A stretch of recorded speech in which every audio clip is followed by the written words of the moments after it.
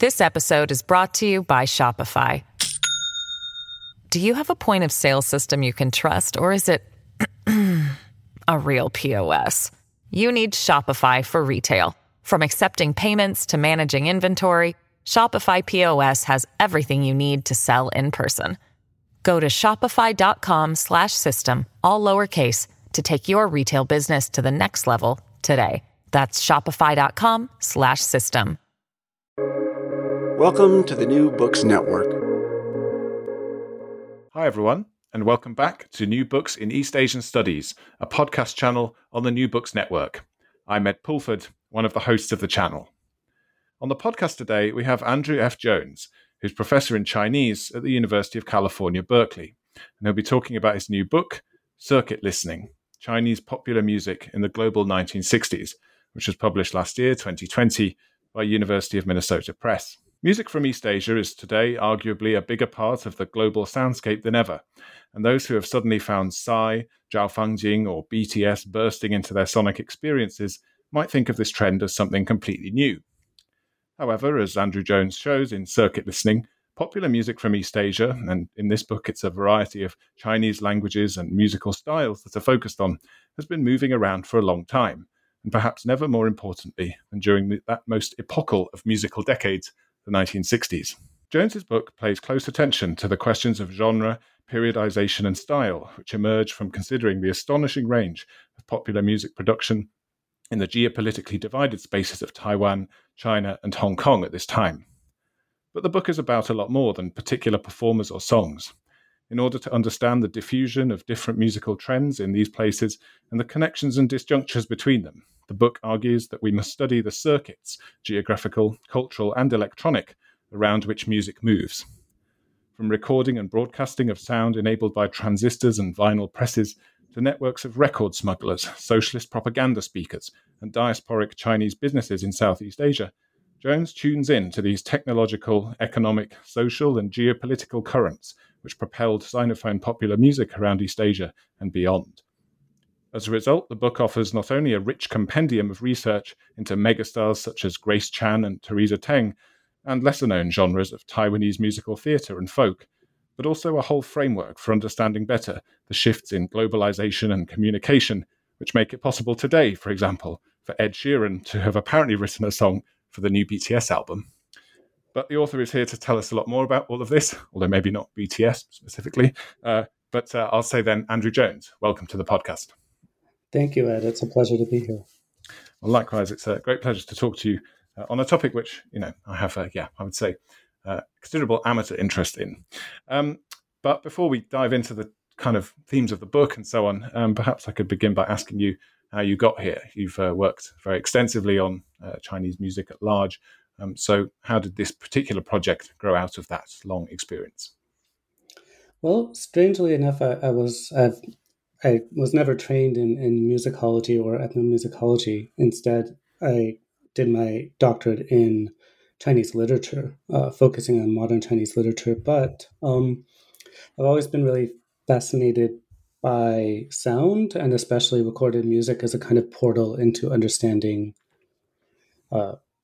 history, cultural history, linguistics, a whole panoply of different issues. So over my career, I've ended up doing quite a lot of work on Chinese popular music, starting from the sort of emergence of rock music in the 1980s in mainland China, to the origins of recorded music and popular music in Shanghai in the 1920s in the so-called Chinese Jazz Age. And then finally, this book, which in a way sort of sits in between those two earlier books, Like a Knife, which was about the 1980s, and Yellow Music about the 1920s and 30s. This is sort of a mid-century book that maybe squares a circle and takes on the task of completing a trilogy of books about modern Chinese music in the 20th century. Mm-hmm. Gotcha. Well, I guess, and it also does something, I don't know, not to reduce the projects that you mentioned, the other two books, but it does something in some ways a good deal more complicated, because perhaps this region on which you're focusing is so much more evenly riven by sort of divides and influences and moving in less clear directions, perhaps, than those first two books. Would you say that's the case, that this is a more challenging project than those, or is that too simplistic? Um, I think that makes sense. In one way, or I should say, in two ways, this book came out of, it's a sort of amalgamation of two book projects I had in mind earlier.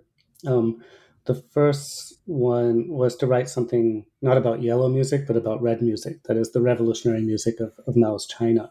Mm-hmm. So I had that in mind, but at the same time, um, I'm a fairly, wide, or I don't know, promiscuous music listener. I'm fascinated by the music of the 1960s globally.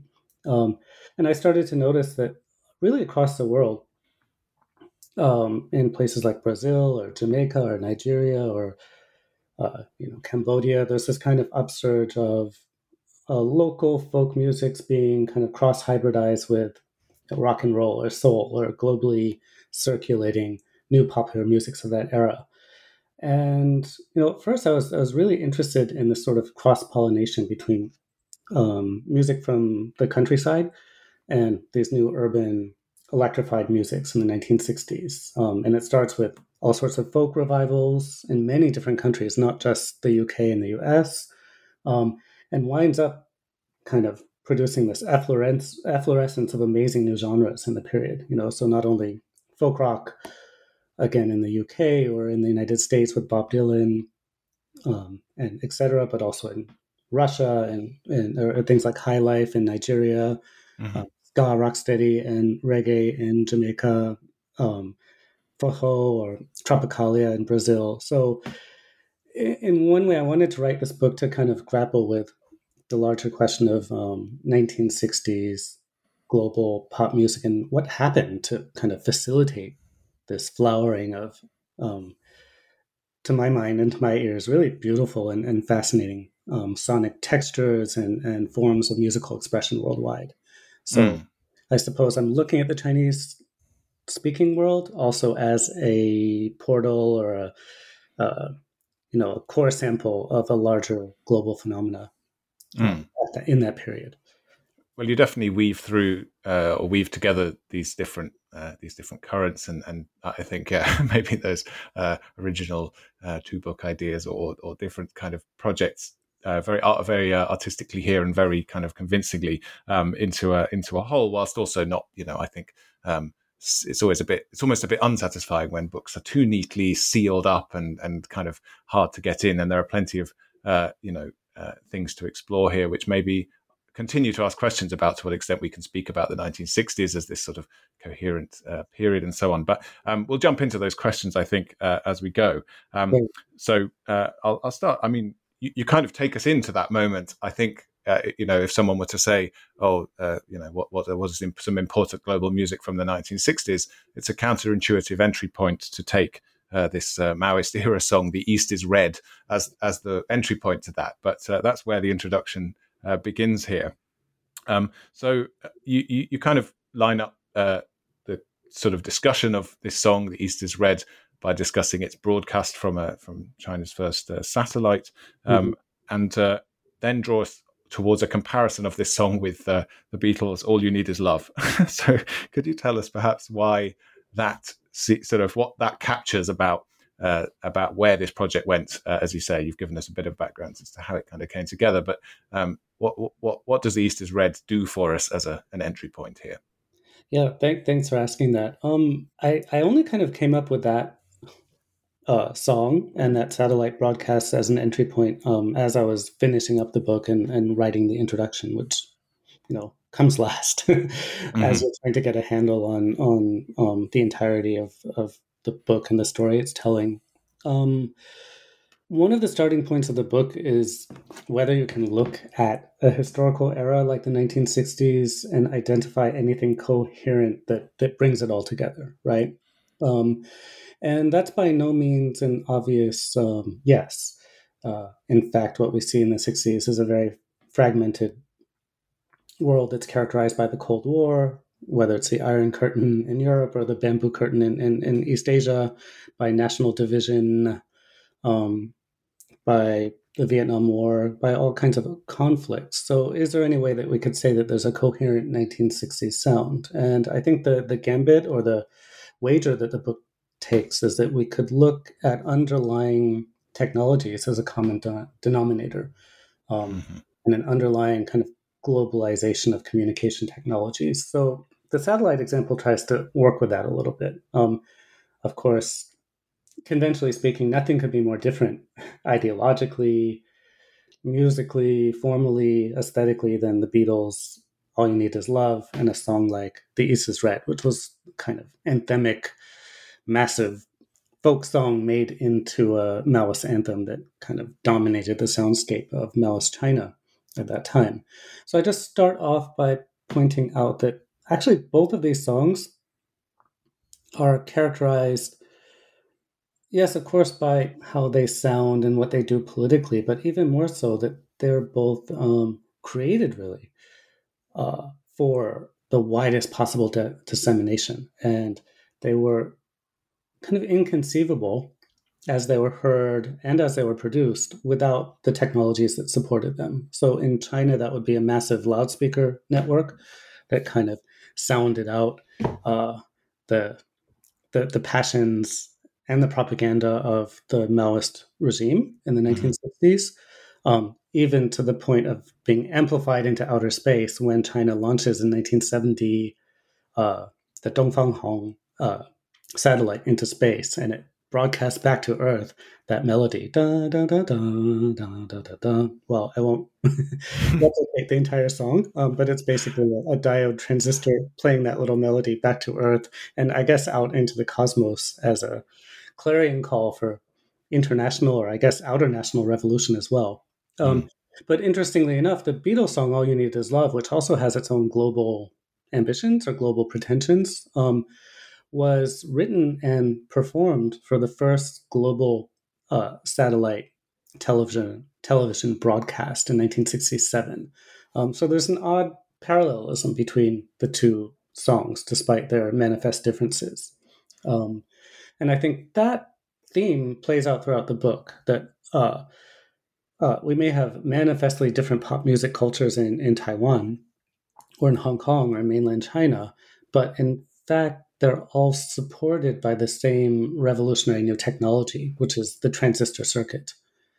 And they play out in different ways, but the reach of the music, the way the music sounds, the way it's reproduced, the way that people are able to listen to it are all determined in part by that underlying technology. Although the application of the technology does differ according to different political conditions or political circuits, as I use, as you know, using the phraseology from the book, as well as linguistic conditions and ideological imperatives of the period. Right. And yeah, as you say, that circuit kind of works analogously on a couple of different levels, which we'll come on to presently, I think. But I guess before that, you've already alluded to these kind of different geopolitical spaces. And I think another thing that we ask, or we might ask about the 1960s as a coherent period globally is centered on the idea of revolution, for example, right? The kind of course, the Beatles represent a certain kind of revolution in one part of the world, whilst, Dongfang Hong, the East is Red, is another sort of revolutionary, as you said, a sort of clarion call. So how much do you think we can speak, or to what extent is this sort of role of revolution, of social revolution, as well as technological revolution, and the big social forces that drove, everything from the 1960s experience of, for example, Britain, or indeed London, because I don't think even all of Britain got it, and North America, and also drove things like the Cultural Revolution. So where do kind of revolutionary events fit into your understanding of this global 1960s, or indeed otherwise? Yeah, it's hugely important and fascinating for when it does take place, as in the Cultural Revolution in China, and also where in a decade that's characterized by revolution, where it really doesn't seem to be taking place, as in Taiwan, where you have a pretty firmly counter revolutionary, if I can put it that way, or authoritarian anti-communist regime under Chiang Kai-shek. So there are a number of different kinds of revolutions that I was interested in here. And one of them is actually a little bit more perhaps economically or structurally fundamental than the outward trappings of, say, a socialist revolution, and that's the Green Revolution. And I was inspired in this in part by Fredric Jameson's analysis of the 1960s called Periodizing the 1960s, where he says that, among other things, the 60s is characterized by a deepening of decolonization worldwide.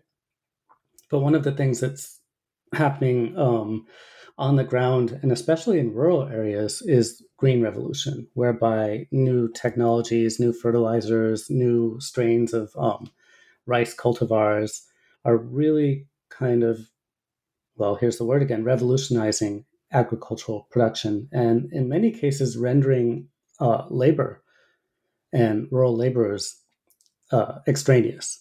And so what you see all over the world in the 1960s is a kind of convulsive growth of big cities, like Sao Paulo or Kingston or Taipei, and a massive new lurch forward in terms of industrialization.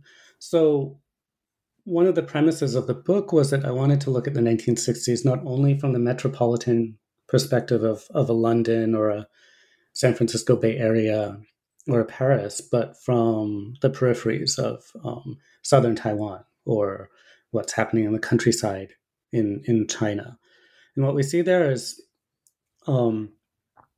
actually in most areas outside of mainland China, you see urbanization and a new kind of traffic that's also facilitated by portable transistor radios and vinyl records between rural music and urban music, especially as rural migrants pour into cities like Taipei. So that's one revolution that I think is really important for this period. Another one is the transistor revolution. That means that places that still don't have electrical mains now have access to media, to transistor radios and to record players, because transistors are light enough and cheap enough and demand less electricity than tube electronics, which means that you can have battery-powered radios and battery-powered wired radio networks in the case of China. So that's another kind of revolution that enables new sounds to circulate much more rapidly from the countryside to the city and vice versa. And then, of course, there's the dominant fact of the socialist revolution or the ongoing Maoist revolution in China that really deeply shapes the aesthetics of music in that period and daily life in that period, and even the media system in that period, which is, again, characterized by a centralized system that then kind of, in a capillary fashion, moves out across the countryside through wired broadcasting networks that bring the voice of the party to even the remote hinterlands. So that's one kind of revolution. And then in Taiwan, as I mentioned, there's also kind of anti-communist regime that's involved in really on the front lines of the Cold War. So all of those revolutions are present, and I hope at least partly accounted for in the book. Another interesting notion that I play around with, especially in the chapter about Maoist songs, is the way that Maoist media also move not only within China, but into a global circuit of young people, for instance, Maoist revolutionaries in Paris or in Berkeley, who kind of tune into Radio Peking, or tune into Maoist quotation songs and other forms of Maoist media. So that particular circuit is, largely based in or produced in a sort of closed media space of the People's Republic of China. There are ways in which it is also globalized through kind of media circuits that move laterally across the world. And there's a lot you say that's very fascinating about how we might understand some of these, pithy, very catchy, but also, sort of, haunting kind of rhythms or songs from the Maoist period, how we think of those as pop, or how we might think of those as pop. It's that there are some very interesting things you say about that I hope we'll come on to.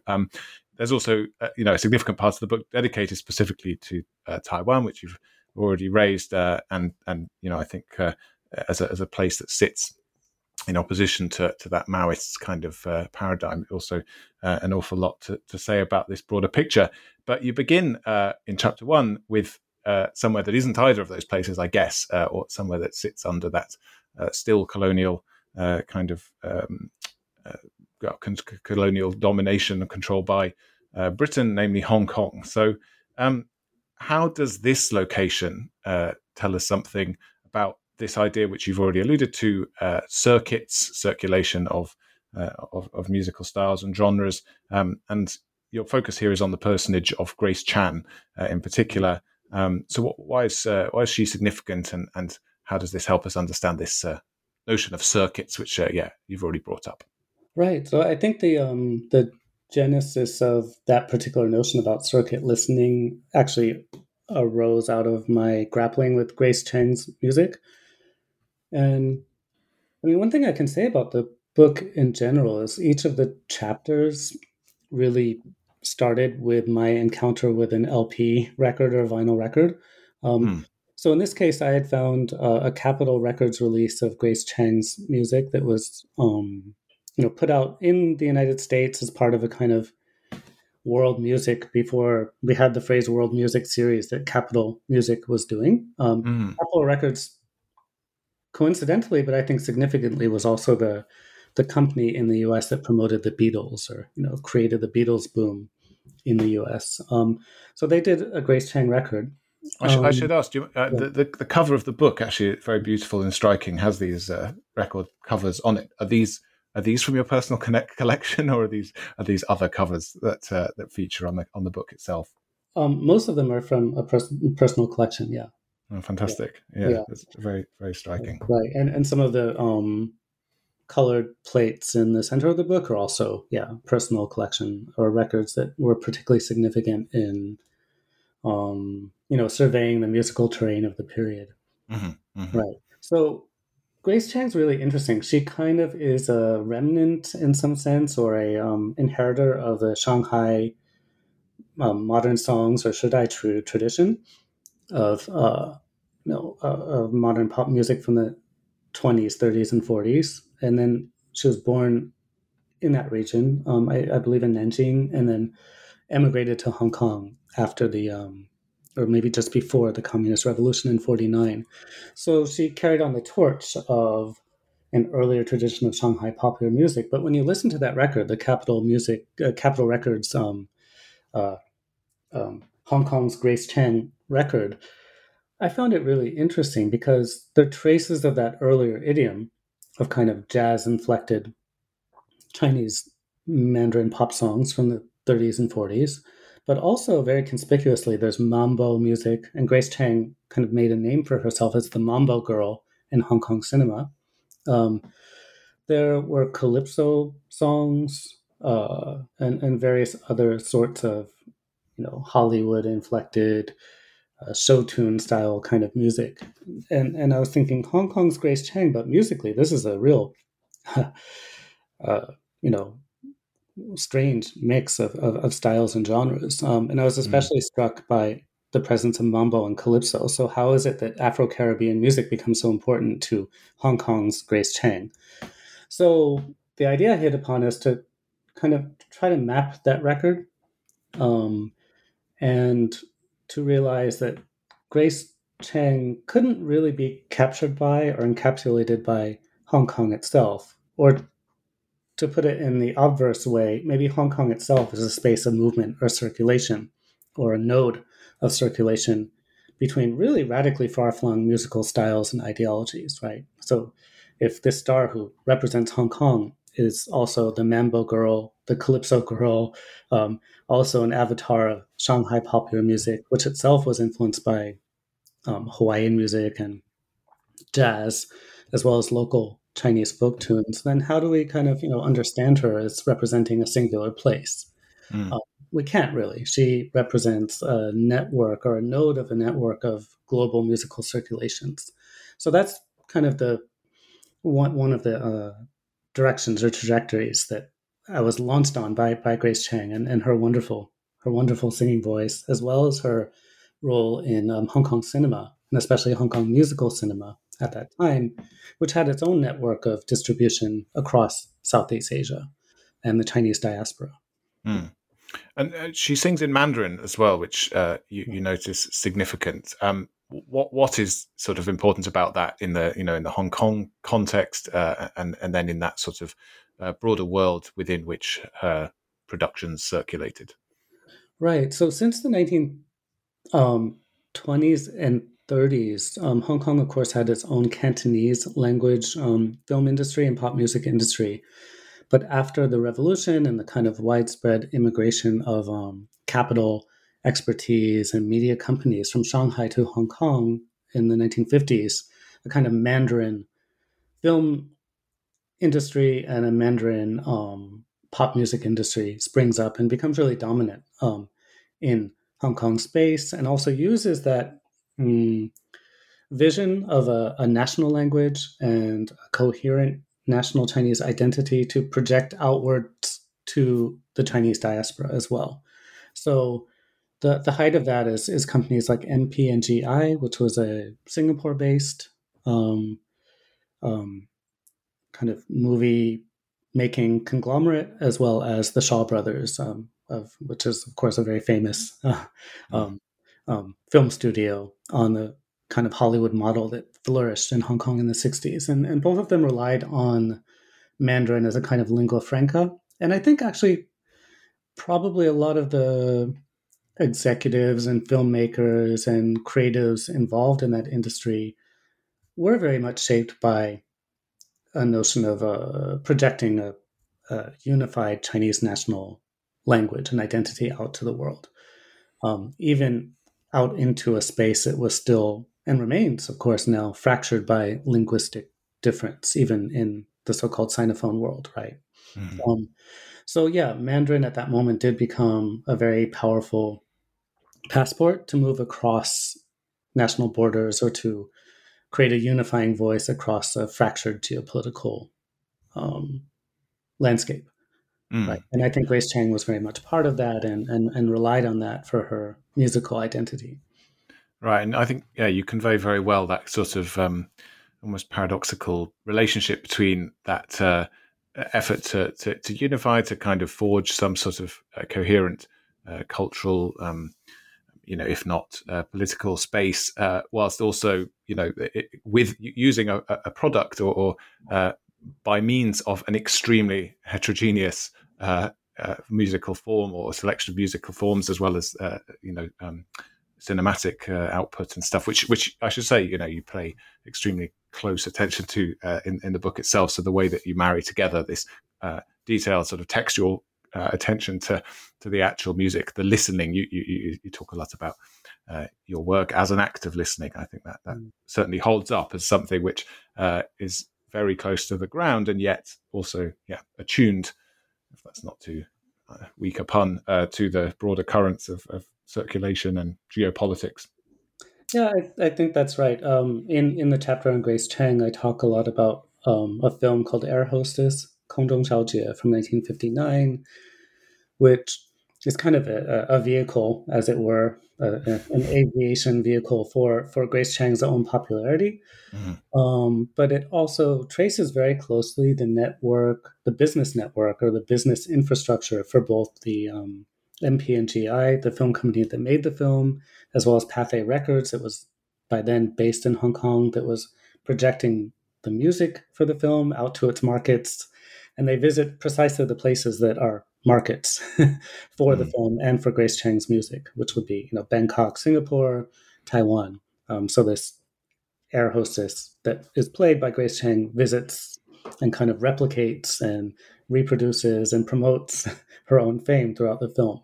And the songs themselves, well, there's, again, calypso and mambo and a variety of different styles, but they are all sort of assimilated to this task of projecting a product, as well as I think a project of an ideology of free China, as opposed to Red China, free China as a space of commerce and of capitalism. This episode is brought to you by Shopify.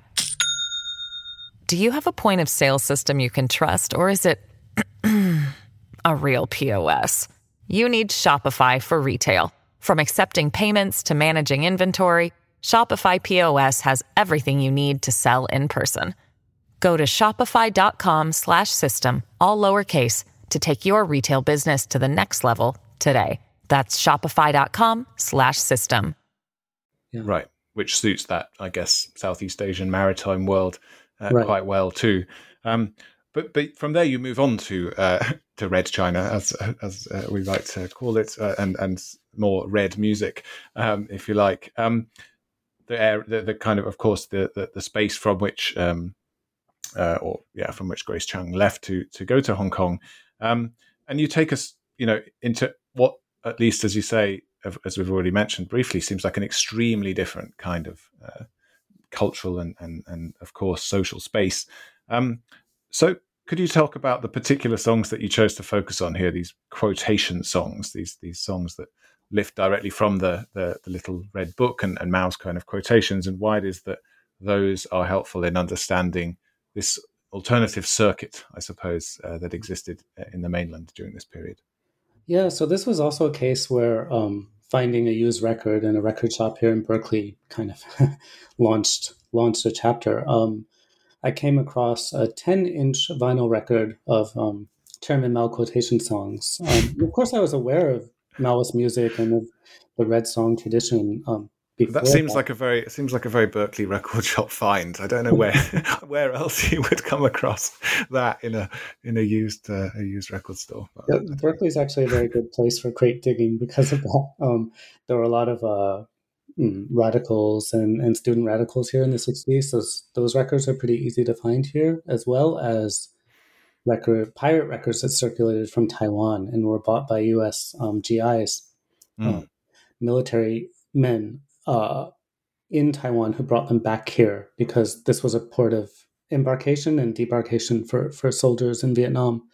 So yeah, a lot of the kind of material base for the book came from record stores here. So a shout out to Amoeba Records on Telegraph Avenue that really helped the project along. So that particular record, the quotation songs, part of me was appalled by it, because the songs are really shrill and really loud and really deeply kind of insanely repetitive. And, to my ear, they were very grating. And yet after one listen, I was hooked. They're unbelievably effective earworms. You just cannot get them out of your head, right? And after listening for a while, I started to ask myself, why do these records sound this way? Like, why are they so canted up towards the mid-range and upper mid-range? Why are they so screechy? Why is there no bass? But also, by the same token, why are they so formally brilliant as pop songs? Like, I'd never heard songs that could stick so well in my head. And of course, part of the answer is that they're songs reduced to the sort of degree zero of songiness. That is, they are all chorus and nothing else. You'll take a quotation from the Little Red Book and repeat it ad infinitum for about a minute and a half, wedded to a pretty catchy little melody, and that's it. Then it's over. And then it repeats. Or, rinse and repeat, and replay. So yeah, I started to kind of do some deeper research into how these songs came about. And they were indeed part of a political campaign to promote the Little Red Book that had been begun by Lin Biao, Chairman Mao's right-hand man, and at the time the head of the PLA, to kind of set the quotations in the Little Red Book, or the quotations from Chairman Mao, to music methodically from number one, the first quotation, all the way through. But one thing that happened is that these songs really started to catch on, especially among Red Guards, and they became popular as songs to perform and re-perform with groups of friends, either with accordion accompaniment or just simply sung chorally. And between 1966 and 1969, they were really quite ubiquitous across the Chinese soundscape, in part because they're so catchy, but of course also they express the tenor and something of the political sense of emergency and of passion that were prevalent in that period. Right. So it was fascinating and interesting to also get a handle on why they sounded the way they did in recorded versions. And a lot of it had to do with the fact that they were being engineered to sound good or to travel well over the kind of outdoor, very somewhat rudimentary loudspeaker network that was part of the Chinese mediascape at that time. So those speakers really couldn't accommodate bass at all. They're quite loud. They're engineered to so that the sound could travel well, and basically that tinny or high pitched, often kind of overdriven, grainy quality of the sound actually is a kind of product of or an artifact of the media system through which it was disseminated and broadcast. So yeah, that's kind of an example, I suppose, of using listening or close listening as a way to grapple with how the media system was set up or what the technological basis of the media system was. Because those things leave their traces on the music itself.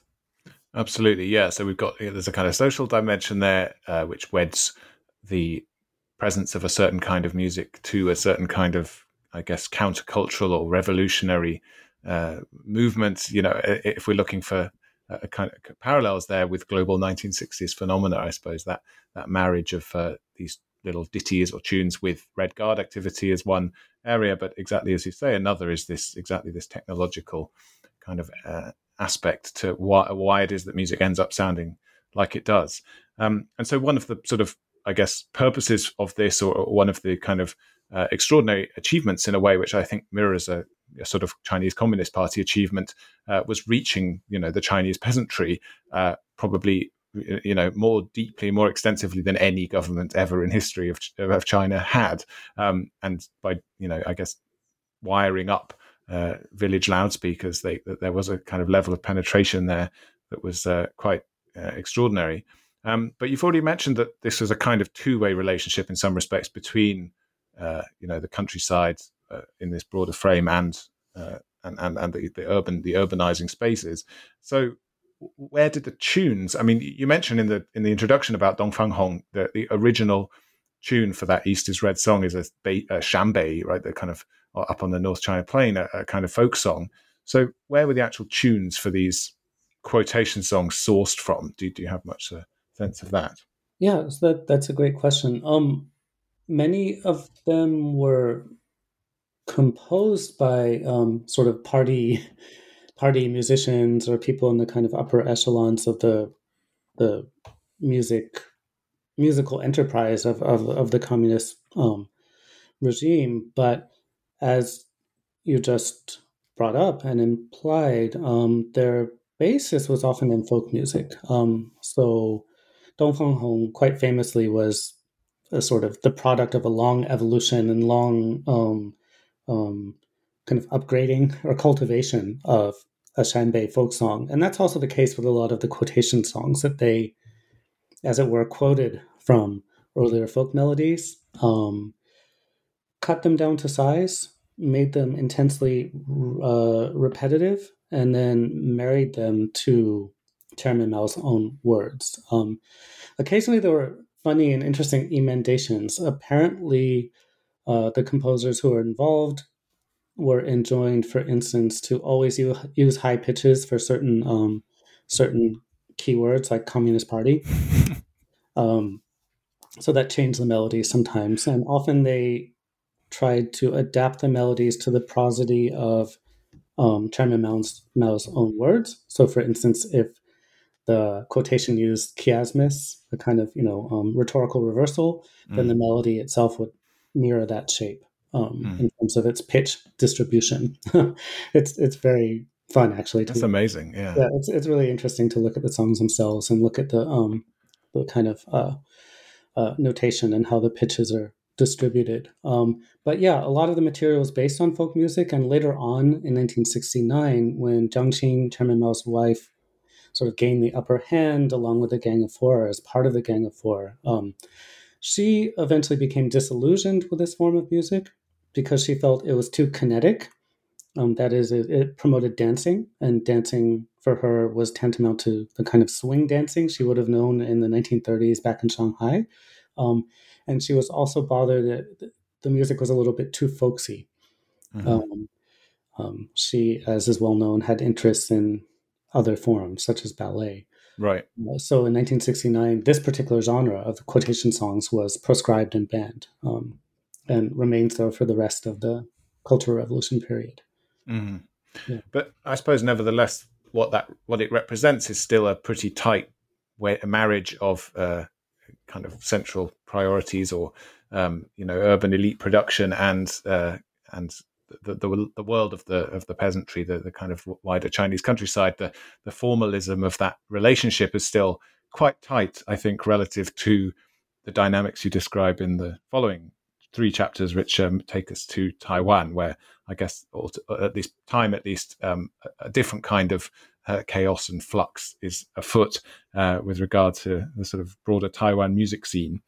So, and I should say as well, I sense, actually for these chapters, a lot of affection and deep involvement with Taiwan, which I think I gather goes back a fair way with you, with personal relationships with the various musical figures there too. So that's also very kind of a very convincing and powerful component of this section of the book.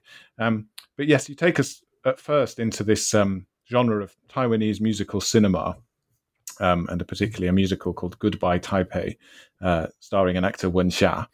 Could you tell us about this musical and its action and its audience, and I guess relating it to these questions of, I guess, town and country, or globalization and the shifting kind of political currents too? What light that sheds on what was going on in Taiwan, sort of roughly at this period. Yeah, absolutely. So it's true that I think in some ways the heart of the book, or the core of the book, are a series of chapters on Taiwan music, for a number of reasons. I think one, since the book is very deeply concerned with transistor technology, Taiwan's a great test case. It actually became one of the world's leading manufacturers of transistorized electronics in the late 1960s. So both materially and in terms of its kind of musical culture, it reflects the themes of the book well. It's also a place that went through, as we all know, a radical economic takeoff in the 60s. It was based on rural to urban migration and rapid industrialization. So all of these convulsive changes are reflected in the music. And Wen Xia, who was one of the great stars of so-called Taiyu, or Taiwanese musical cinema, as well as pop music, is a wonderful example of all of that. He's from Tainan, southern Taiwan. And his persona, at least in his films, was of a rural or southern Taiwanese wanderer, Liu Langhan, who tries to move from the countryside to the city and make it big in a place like Taipei. And a lot of the culture in Taiwanese, which was the local majority language, which was very actively suppressed and marginalized by the KMT, or nationalist government, in favor of Mandarin. So this kind of marginalized majority culture that was represented by Wen Xia is very much uh, kind of portrayed in this wonderful film, 再见 Taipei, or Goodbye Taipei, from 1969, which features Wen Xia and his sidekick kind of walking down a country road and walking right into Taipei, and then having a series of kind of picaresque adventures. They're all accompanied by some of Wen Xia's originals, as well as his covers of then globally circulating pop music, both from Japan as well as from the West. So you have Blue Cheers, Psychedelia, or covers of the Beatles, but also covers of really interesting gender bending Japanese pop songs from the period. And one thing that interests me about this whole milieu is that for the Taiwanese music and cinema of the period, which was really undercapitalized, these are black and white films. They often have a kind of slapstick, low budget charm to them. But their cultural reference points are very, very different, I think, from either the mainstream Mandarin culture that was circulating through the Chinese diaspora at this time, or from, of course, mainland Chinese Maoist culture. And that point of reference was really strongly Japanese. And of course, this is a remnant of the suppressed but still really rather vital connection that Taiwan had to Japan after 50 years of colonialism. So Wen Sha and a lot of his colleagues in the Taiwanese music scene, like Hong Yifeng, were known for taking Japanese melodies, pop melodies, and then adapting them with Taiwanese lyrics. And this sort of music was often called 混血歌曲, or mixed blood music. So in a way, I would say that Wen Sha, in his case, beyond the fact that the film is delightful and his music is wonderful, also helped to situate Taiwan in a very different kind of linguistic, ideological, and historical circuit. And that's part of what interested me here, that within the same historical period, even in a film that kind of quotes the Beatles or quotes Blue Cheer or quotes Otis Redding, you still have an incredibly distinctive and quite disparate cultural formation that emerges beautifully in the music. Yeah, and you have some really touching reflections on that by a figure that I think we'll come back to in a second, Xu Changhui, kind of prominent, I guess, a critic and scholar of Chinese music, if I've understood correctly, in the appendix to the book, a sort of almost psychogeographical or musical psychogeographical exploration of Taipei at this time, where he's walking around and hearing some of these, as you put it, these Hunxue, these sort of Taiwanese language, but Japanese clones or music kind of borrowed from Japan, as well as Japanese originals, as well as some of this sort of Beatles and other Western music. And I think he's sort of amusingly appalled by all of it in that appendix, which you include. But absolutely, I think you document very well there that kind of very different sort of milieu set of influences and things that feed into the Taiwanese music scene as embodied by Wen Xia. But I guess, I mean, on the kind of broader scale, you've mentioned already there that the significance of Taiwan is this place where transistors is a key industry, and where embeddedness in certain circulations, technological circulations, is important. You mentioned that, vinyl becomes a kind of key, I guess, pirated vinyl becomes a key industry, if not, I guess, promoted by the government, but it becomes something that is very significant to the way that music moves around this region at the time. So could you say something a little bit about why it was that Taiwan became this center of this entrepot of records and pirate production of music? Yeah, so this in some sense, I suppose in the book I framed this the pirate music industry or the vinyl industry in Taiwan as part of a military circuit. And I think not only in my book, but in work by other scholars looking at, say, South Korea in particular, we see that the presence of U.S. military bases, especially in the 1960s, but really starting from the Korean War as well, became a driver of the importation and the sort of jumping or the leap of Anglo-American pop music into East Asian media circuits. So one of the conduits for that was the U.S. Armed Forces Radio that brought the Billboard Top 40 sounds of the U.S. into East Asian airspace. But another really important driver that I have a chapter about was pirate records. And pirate records really, and also pirate books at the time in Taiwan, were really driven by a huge declivity between, the poverty, the still pretty serious poverty of Taiwan and the wealth of the United States. So if you wanted to, say, even buy a record by Beethoven, let alone the Beatles, it would cost anywhere from 10 to 50 times as much if you got the official copy imported from the US. So what sprung up in particular in response to the very large population of US service people and administrators and military men in Taiwan was local pressings of, imported records that were then sold around the military bases. But what happens is that initial pirate industry selling to U.S. servicemen mostly starts to scale up and starts to find an audience, especially among young people in a city like Taipei in the around the Zhongshan Road area, where there were a lot of U.S. military installations, but also a lot of kind of hipster bars and cafes. It becomes a kind of a subculture whereby young people get turned on to what's called 热门音乐 or hit music or hot music, however you want to translate it, through these pirate records. And by the late 60s and early 70s, this was a pretty big industry. And it was, of course, flouting copyright conventions or tacitly allowed to do so. But it started to also be an export industry, whereby Taiwan was exporting records to Hong Kong, throughout Southeast Asia. A lot of these records are coming back to the US, as I mentioned before, as servicemen buy them there and then take them back. You can still come across them a lot in the US because there were hundreds of thousands of records produced.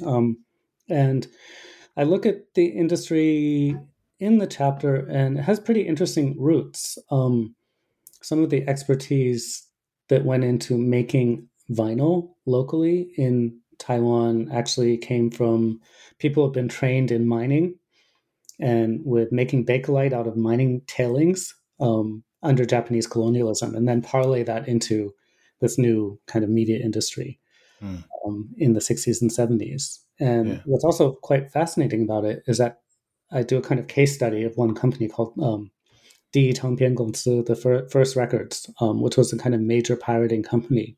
And the money they made in pirating records in the 60s and 70s, and then into the early 80s, when the industry kind of tails off as copyrights are applied, is then, I don't want to say laundered, but that's essentially what happens. Money is then reinvested in optical media. And the same company that was a pirate record company in the 60s and 70s becomes the world's largest producer of CD-ROMs and CDs in the 1990s and early 2000s, before that industry as well goes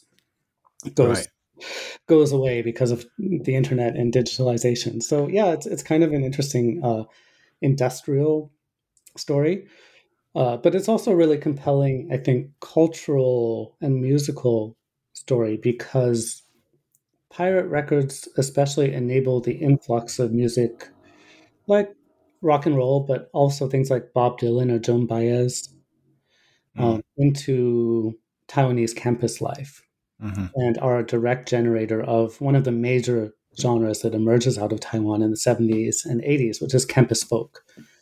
Now, campus folk also generates the emergence of a legitimate local pop music industry in Taiwan that produces, Su Rui and all the Qi Qing and all the kind of great pop rock singers who then take the mainland by storm once the kind of cassette industry gears up in the 1980s after reform and opening. So there's kind of a direct route between U.S. military bases, pirate records, the later sort of anti-colonial campus folk, and then finally the conquering of the mainland by Taiwanese pop music.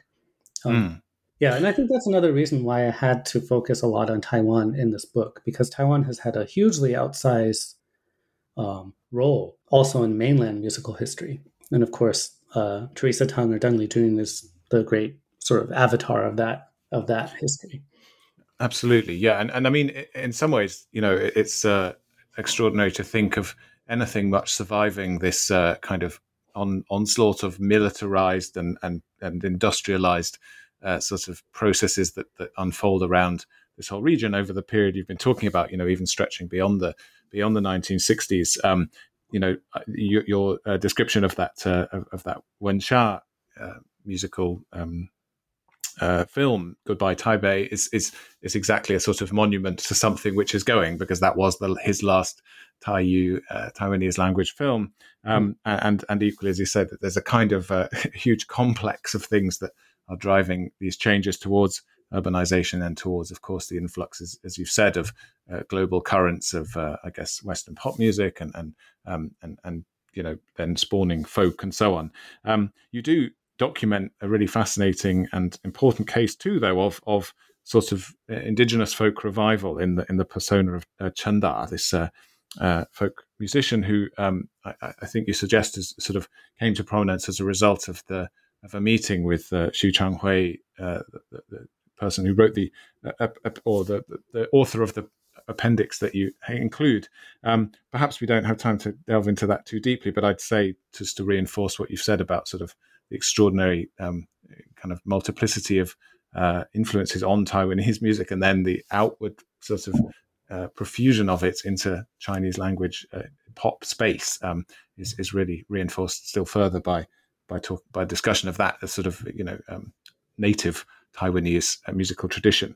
But we might move on then finally to a figure you've already alluded to here, Teresa Teng, a figure perhaps best known. I don't know if this is true, but among most of the stars that you, or the personae that you focus on, may be the most famous. I don't know.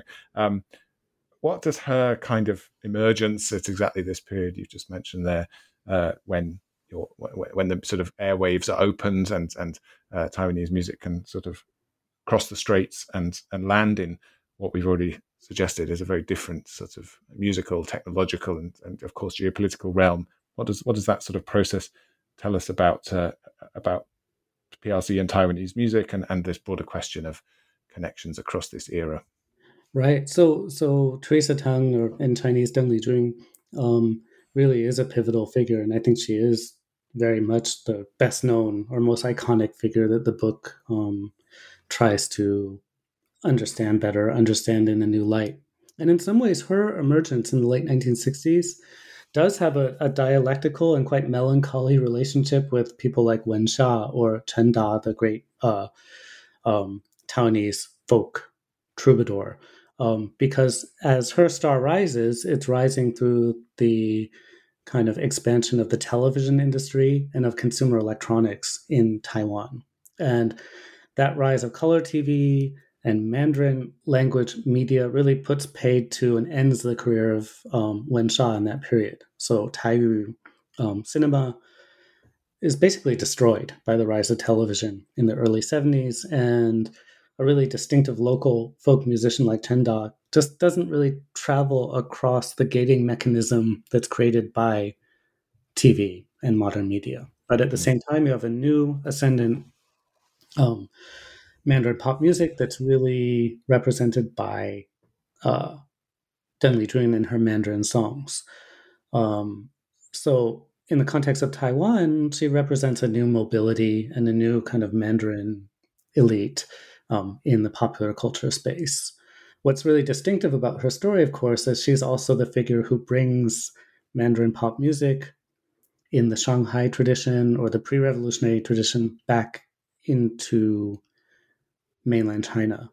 And as is well known, this happens really not only because of her personal magnetism or her skills as a performer, but really because of a changing media landscape. So I analyze her and her music not so much in terms of her persona, but in terms of her status as a domestic appliance. That is, once people get personal domestic access to cassette radio players and in their homes, the entire status and situation of listening changes radically. And with that comes cassettes of her music coming from Hong Kong and Taiwan. And with that comes a new kind of attention to the voice, and especially to her female voice, and to a different kind of soundscape that wasn't really available in the era of communal loudspeaker listening that we alluded to earlier in the conversation.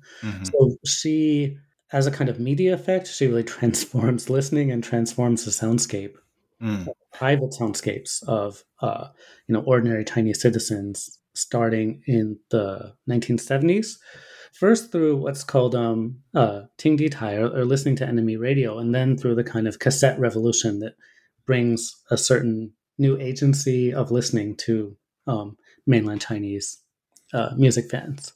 And so the last chapter in the book kind of traces another interesting dialectic, because Deng Lijun was from a KMT military family, and she was often called upon as a voice of Taiwan or Republic of China propaganda. In fact, on at least 2 occasions, she went to Jinmen, the island of Jinmen, and broadcast on these like high volume military loudspeaker installations across the straits to the Fujian coast.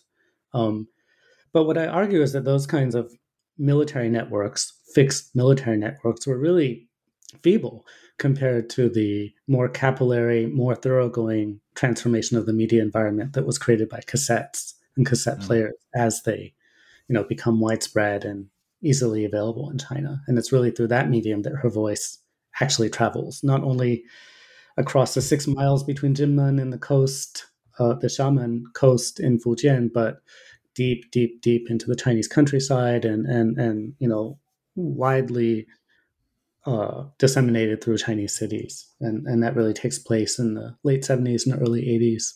And then opens up, again, the mainland Chinese market to what were called in China, Gangtai Gechu, or, Hong Kong and Taiwan pop. And we might wonder, I suppose, whether the audiences were particularly attuned to these particularities of voice that you mentioned, by the fact that they're sort of previous to that, their listening experiences had been also through very kind of oral only medium. This kind of authorless broadcasting of some of the red songs and the quotation songs that you mentioned. You mentioned that, for her early sort of career in China, if you call it a career, but her appearance in China was as a voice, not as a. People didn't know what she looked like; they only heard but not seen. Right? Exactly.